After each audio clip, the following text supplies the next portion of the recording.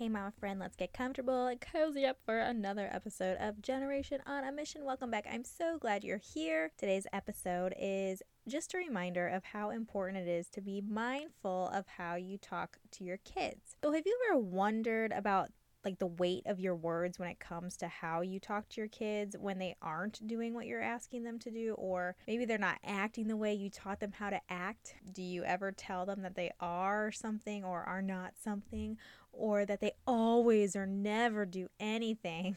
Have you ever thought about how that's received when you say something like that? We have to continually remember that our tiny humans have big emotions, and our words can carry a lot of weight when it comes to how we talk to them during these unpleasant moments our little ones create for us sometimes. Let's be honest, they do. It's hard. And today we're diving into rephrasing how we communicate with our kids so that they don't come to the conclusion that they're always messing up or start to think, well, what's the point? I'll never be as good as my brother at anything anyways. Why should I keep trying? So maybe you're trapped in the realm of comparisonitis, or maybe you have polarizing thoughts yourself, or perhaps you've caught yourself saying a globally generalizing statement to your kids, or maybe you just want to gain a new perspective on how to talk to your kids and communicate with them a little bit better. And if that's you, then strap on, because we're going to have a great show today, and I can't wait to dive in with you. Here we go.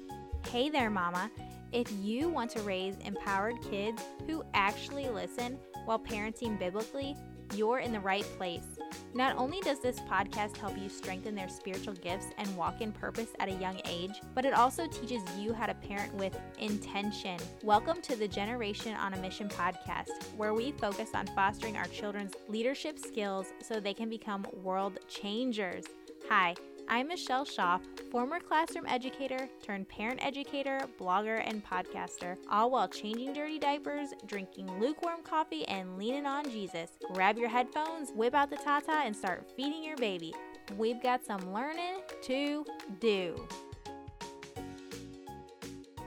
All right, raise your hand if you're guilty of saying anything along these general lines right here. All right, ready? You never listen. Why do you never follow directions? Stop quitting. You always quit and just give up too easily. You need to learn how to never give up. Why can't you just be a good kid like Joe? Why can't you listen better like Sarah? You're too clingy. You always need my attention. You never clean up after I ask you to. You're a bad kid because you never listen. Why can't you just be good? Or you're too loud. Why are you always so unhappy and unappreciative? Okay, first of all, I'm going to come right out and say it. We need to stop globally generalizing our kids' behaviors, and we definitely need to stop comparing them to other kids. If you think about it this way, if we hear these things from a young age, how does that transpire to our thought process as growing adolescents and even adults? And this again is coming from a person who has limiting beliefs about herself, and comparisonitis, something fierce. I'm telling you what.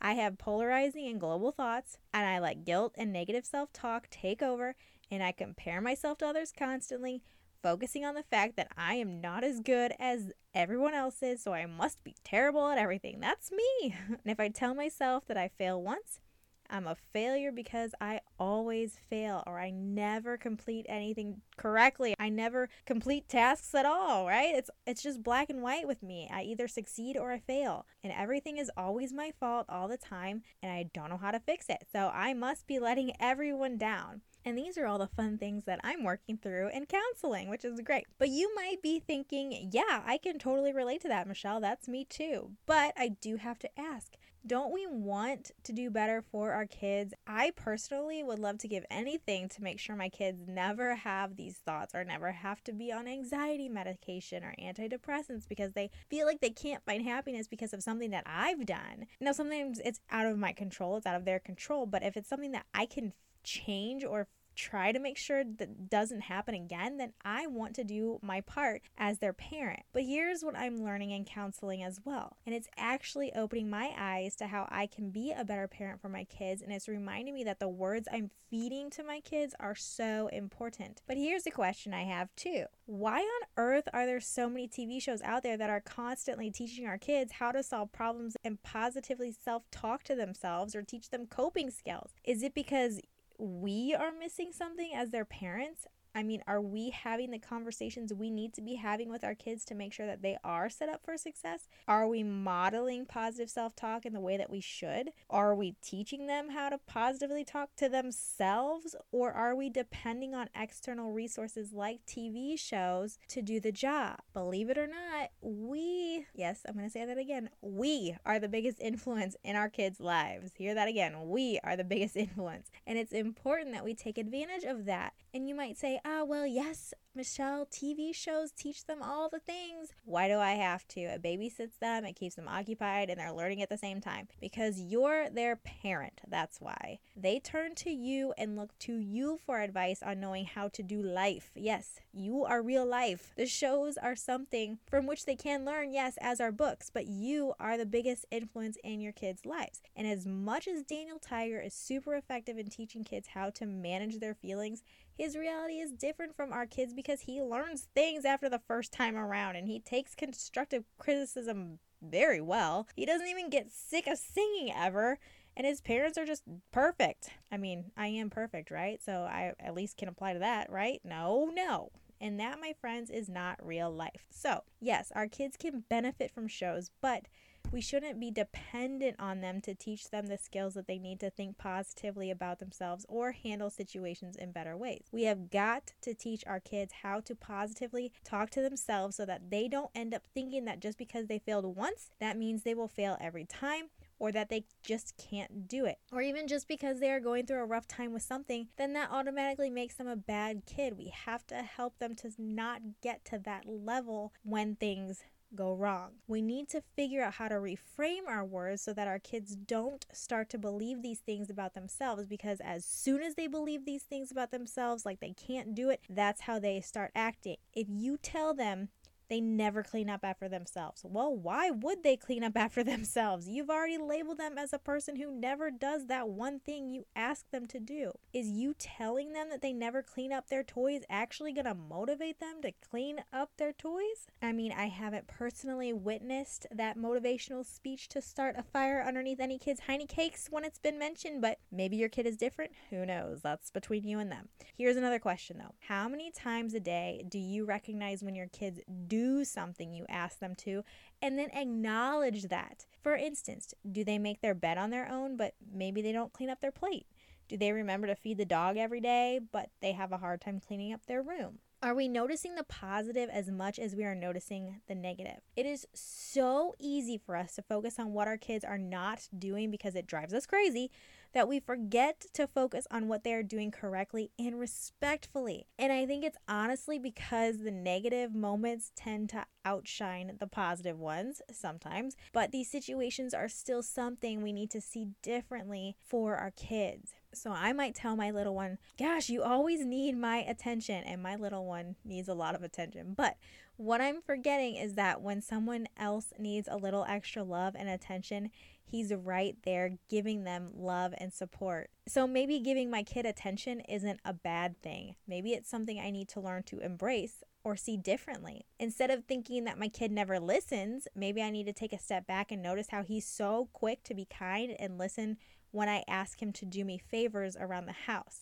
He doesn't mind doing those. He loves doing those. And that is still listening. So it's not like he never listens. He does listen. He's just choosing to not listen in that moment when he doesn't do something that he doesn't want to do. And we need to not forget that when our kids are frustrating us as parents. So instead of saying, you never listen, we can change it to, you're just choosing not to listen right now. You're choosing not to use your listening ears or something of that nature. We have to remember that it's just a moment, and sometimes it's a repeated moment, which makes it more challenging, but I have to continue to put it into perspective. Does my kid not listen, or does he just not put his toys away when I ask him to because that's something he doesn't particularly enjoy? And if he doesn't enjoy it, how can I make the task more appealing or enjoyable for him? Or better yet, how can I teach him how to make the task more enjoyable for himself? Here's something that sparked this podcast episode that I witnessed the other day. I heard a parent tell their 3-year-old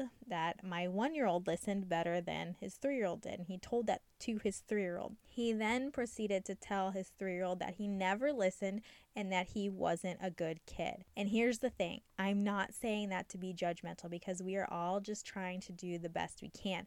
But what I am saying is that it did not sound good to my ears. And I immediately thought, do I ever say that to my kids? Because that just sounded so extreme and kind of degrading. And I have to admit, I don't necessarily say that they never listen or that they aren't good, but I do catch myself overgeneralizing their behavior sometimes, and those are mainly during times of heightened frustration, but it's not an excuse. But I'm guilty of that too, and sometimes I will admit the words, "you don't ever clean up," come out of my mouth, and I need to stop myself and say, I can't say that anymore because that's just not true. I just see that with blinders on. I have my blinders on in this very moment, and that's why I'm not seeing or thinking that you ever clean up. I'm seeing that you never clean up because you just don't clean up in the moments when I ask you to, and I need to stop saying that around my kids. So just because my kid feels like giving up, for instance, it doesn't mean he's a quitter. It doesn't mean he doesn't like to try hard. It just means he hasn't learned how to stay determined and solve problems yet. And I need to teach him that. I need to help him figure that out, right? That's my job as his parents. But when I tell him that he just gives up so easily, do you think that's helping him become more determined? By giving him the kick in the pants he needs to get better at what he's doing? Or do you think that's just putting him down? He might be thinking, man, every time something is hard, my mom just tells me what I'm doing wrong. So I must not be able to do anything right, and I don't want him thinking that. And that's how we need to change our perspective when we're talking to our kids. Just because my son is constantly dawdling doesn't mean he's a bad kid or that he doesn't listen. It means he's just choosing not to listen at the moment because something else is distracting him or he doesn't want to do it. But I can't tell my kid that he never listens. When I tell him he never listens, what do you think he starts to believe? We have to learn to see our kids in a different light and focus on the fact that those moments are just moments. Instead of focusing on all the ways they are just inconvenient or bad, we have to stop telling them that they never do this or always do that. And it's also about seeing their quote-unquote flaws as gifts as well. We need to teach them how to use those gifts for good. Teach them how to take the feelings that they have and turn them into ways to make the world a better place, or figure out how to speak their language so that they can be successful in accomplishing what you want them to do when you know they have a hard time listening. You have to learn how to redirect their thoughts and actions to help them learn how to be successful in those moments. And you have to constantly ask yourself in each situation, what do I want my kids to grow up believing? Do I want them to grow up thinking that they are a quitter and they just give up? Do I want them to grow up thinking that they aren't as good as their brother? Do I want them to grow up thinking that they're a bad kid because they don't ever do what I ask them to do? No, I want them to grow up believing that God loves them so much and that God designed them to do great things. And I want them to believe that they're good humans. And I want them to know how capable they are of doing the right thing and that they can accomplish anything as long as they stay determined. And I want my kids to believe they can be successful in any situation. So maybe instead of telling them you can't always give up when things get hard or you'll never accomplish anything, say something like, I know it's hard. It's okay to take a break and try again later. Let's see if we can solve it together. You're capable of achieving anything you put your mind to. Encourage them by reminding them that they are smart and capable and that you're there to help them through it. Instead of saying, you never listen, perhaps you can say, I can see you're having a tough moment. I know it's hard sometimes to do the right thing. You're a good kid who knows how to make the right choice. Be there for them, providing them with the positive self-talk they need to make it through that situation. And sometimes, quite honestly, they might throw it back in your face, telling you that they aren't good kids. I've experienced that. I experienced that today. And they don't have kind hands or kind hearts. And as much as it hurts to hear that, it's still necessary and helpful to provide them with the thought of, I know you're feeling upset that XYZ happened. It was a mistake, but you're still a really good kid.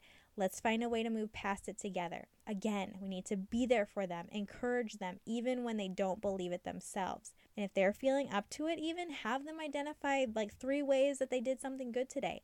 Help them find and see the good in themselves and focus on that. We have to stop ourselves in the moment from saying those overgeneralizing comments, because that's what they start to believe. And the more they start to believe it, imagine this, the less likely they are to listen or be a good kid or clean up after you tell them to and control their emotions when they just melt down all the time. We have to stop comparing them to other kids as well by saying, well, Johnny always listens. Why can't you? Because your kid's not Johnny. Don't even bring Johnny into this. Focus on what your little one is achieving and how to help him feel successful. When you compare your little one to Johnny, can you see how that might be a reason for your child to now not like Johnny because he's so perfect and your little one isn't? Even saying Johnny is cleaning up his toys, why can't you? That puts Johnny on a pedestal and it puts your little one down, and we need to stop cultivating a mindset of comparisonitis in our kids at such a young age. I mean, it's not fun as an adult, so why do we want to do that to our kids? And I know it's easy because you think that it's going to light the fire under them and see, oh, well, Johnny's doing it. He's doing the right thing, so I want to do the right thing too. No, that's not the case. It's the case of, well, Johnny's doing it. Either Johnny's going to keep cleaning up everything and I don't have to do anything, or great for Johnny. That's good for Johnny. I'm not being successful at that. He is. I'm not, so I'm not going to do anything. I mean, that's what we're feeding to our kids, those mindsets, and that's what they start to believe. So instead of saying those generalizing comments that they don't ever do anything or they don't do anything like Johnny, instead, let's fill their minds with words like, you're a good kid. Mistakes happen. What can we learn from it? You're a good listener. You have a kind heart. You can achieve anything when you try. I can tell you just love me so much because you just want to be in my arms all the time, right? Like, find a way to turn it into something positive. You like to lead others. Let's find a way to do it kindly. You're choosing to not listen right now, but I know you can make the right choice. I see you choosing unkind hands, but I know you have a kind heart. Let's show it. You are an amazing human being, and I love you so much. And remember, you have to fill them with these words as often as you can, and not just in those moments. You need to be there for them during those negative moments, but you also need to make the words count outside of those frustrating moments as well. You know, just like we talked about in episode 32, our little ones have emotional bank accounts, and those negative moments are already withdrawing from their accounts. So let's not deplete the account even more by telling them that they are bad at what you're asking them to do.